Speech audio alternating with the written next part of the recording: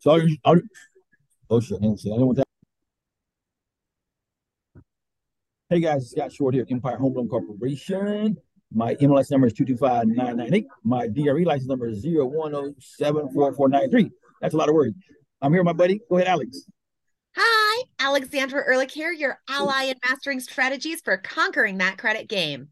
Boom. Alex is a wizard. I mean, I don't know if it's a good, what do you call a wizard for a woman? I don't know what that word is, but you're just, I mean, she is beyond Wikipedia of knowledge on credit. So we've been watching a lot of Instagram garbage come out and people talking stuff, and it's a mess. So Alex, I'm going to have her play the game of real or not real, or real or myth, we're going to call it. So the first one's going to come out of the box, and I use this option for protecting people from people pointing, doing a trigger lead.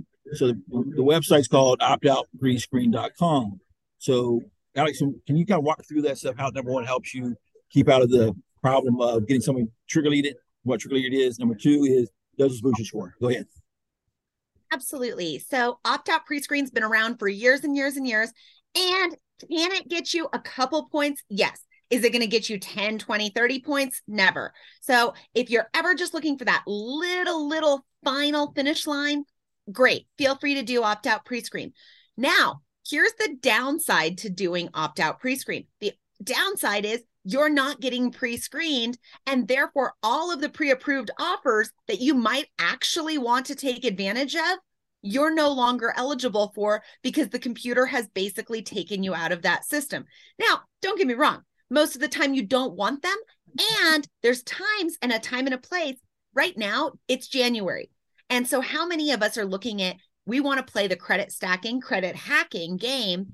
So we're opening cards with whether it's Southwest Airlines to get that free buddy pass for 2 years right now, or whether it's to get 150,000 points or miles on a certain airline, whatever it is. The minute we take ourselves off by doing opt-out pre-screen, we now have to do a hard pull, hard check to actually be eligible for any of these new cards. Whereas if we wait, go look at these cards first and then opt out pre-screen after we've finished all of the new credit that we actually want, that's a better way to shop it. So if I have somebody do an opt-out pre-screen site, go out there and opt out. So how long should they wait between the day they did it to the day I pull their credit, not let they go up to the trigger lead nightmare? How's that work? My personal favorite happy zone is 5 business days.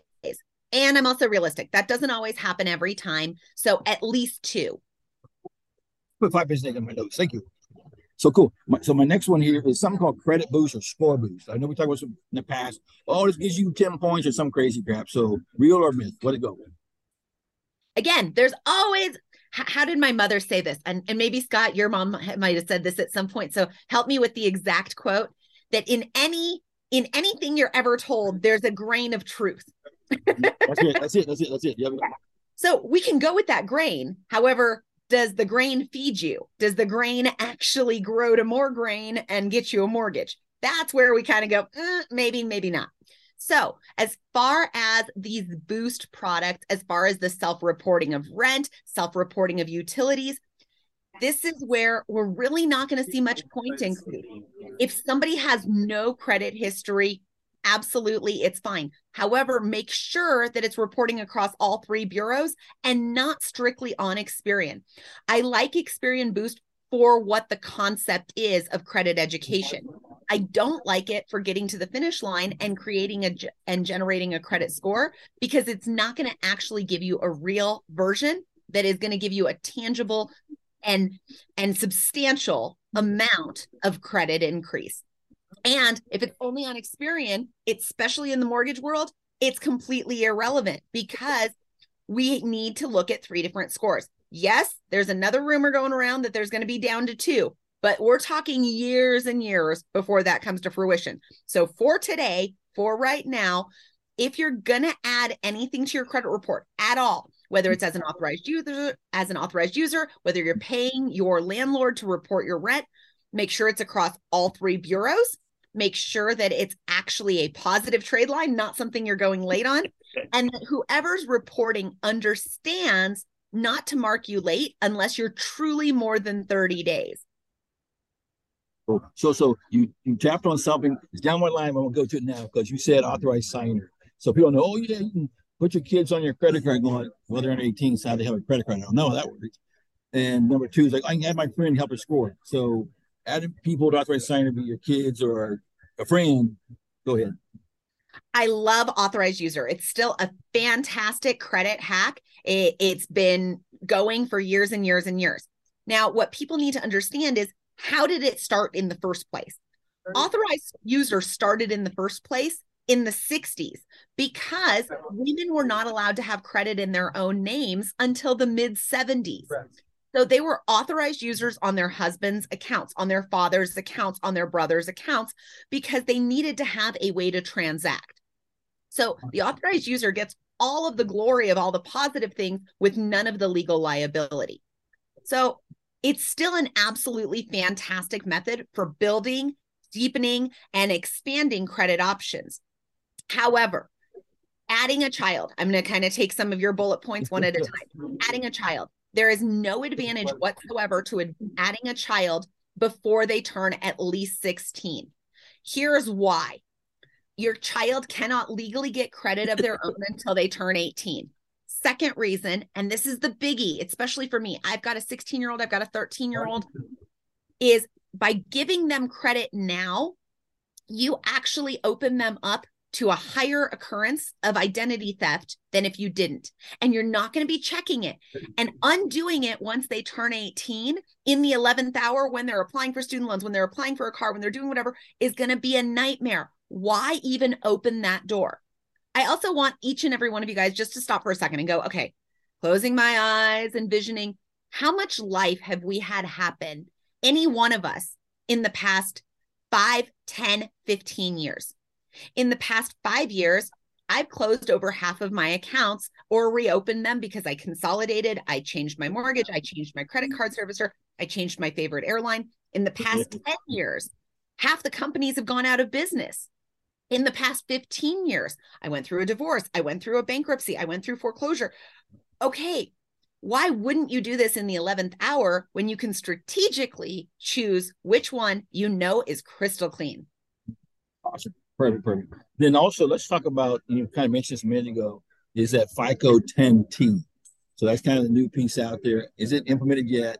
What's it mean to us? And what you think? Okay, I'm going to give you guys a cheesy analogy. If you guys have ever watched me come on and talk to Scott before, you know that I love my analogies and my stories. So here's how I'm going to put it. We've all seen the magic trick, whether it's on YouTube or whatever, of like this 20-foot long table of china and crystal, and the magician comes and yanks the entire tablecloth out. And we're like, how did that happen? Well, let's stop. It's physics. It's physics 101. They perfectly counterweighted everything to where when he pulled, it really wasn't a big deal. Now, let's imagine, because we know we haven't seen it because it doesn't exist, a Jenga game, like let's go ahead and call it 4 feet tall, and it's on that precipice and the whole thing's shaking. There is nobody good enough.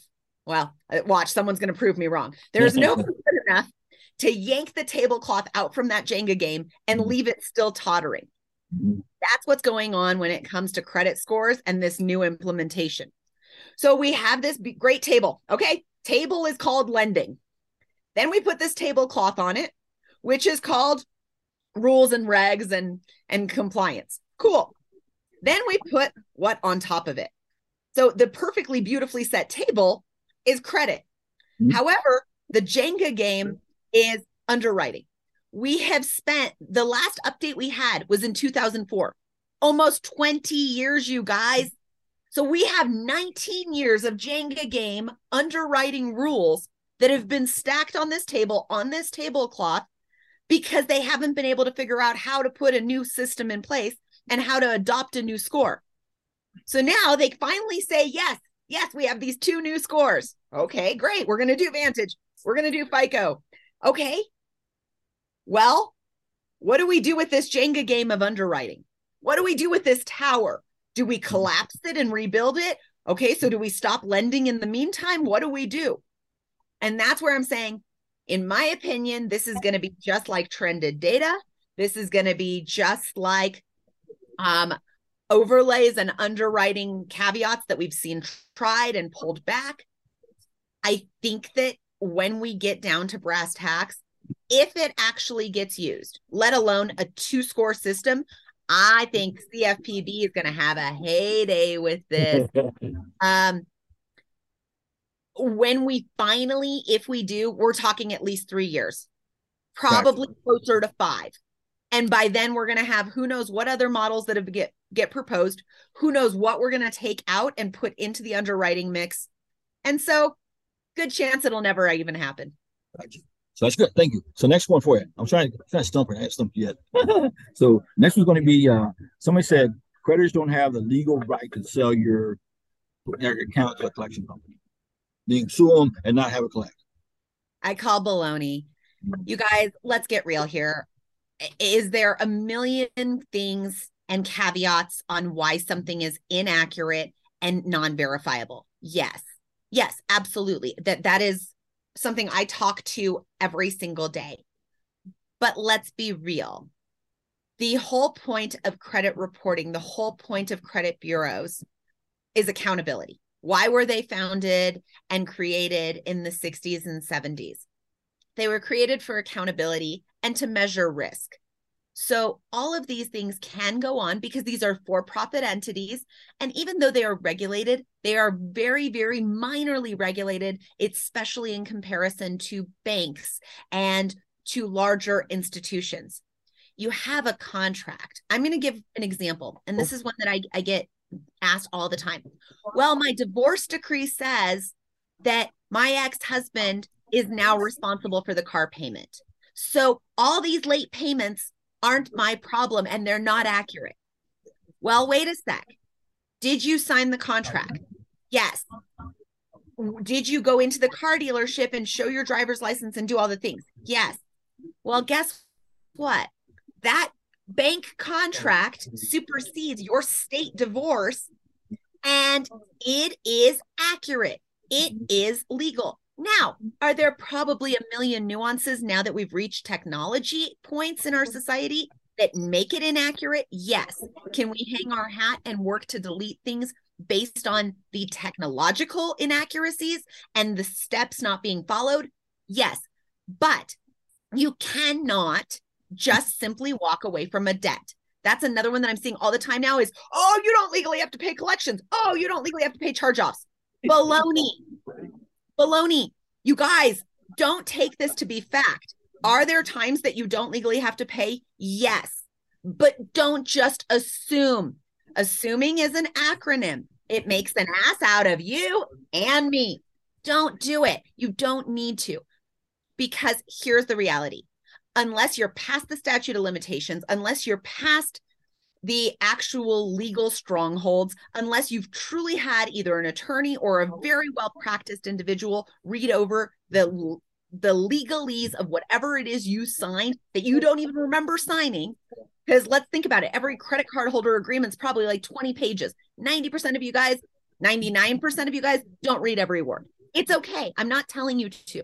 I am saying, though, if you haven't gone through and checked all of those pieces, odds are that you are somehow liable. And by poking the bear and not paying and then trying to get it deleted off your report, you're going to probably go to judgment. You're going to have your bank account and your paycheck garnished, and you're going to be in a way worse spot than if you would have talked to a professional, got advice on scripting, got advice on whether it's due, and came up with a game plan first.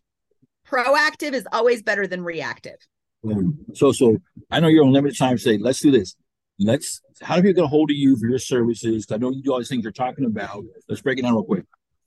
Yep. Feel free to hop on my YouTube channel. I've got a ton of little videos like this. Alexandra Ehrlich, just my first and last name. You can also hop on my website or any of my social media. It's Alexandra Ehrlich, Erlich. And you can always call or text me at 303-668-0300. And spell Alexandra. It's not Alexandra. It's Alexandra. Spell it for us. Alexandra. There's no S. So that's the key part, because a lot of people think Alexandra. So that's cool. So guys, she's phenomenal. You got to use her. She does a one-on-one consultation. You are the person they talk to. It's not some person out of some other country that doesn't speak English or whatever happens. We got Alex here. She's phenomenal. I've known Alex for many years, and she's never let me down yet. So I appreciate you, Alex. Thanks for coming on. This was a Love last minute you. thing. So we'll see you soon. All right. Talk to We'll be out. Bye. Thanks, guys.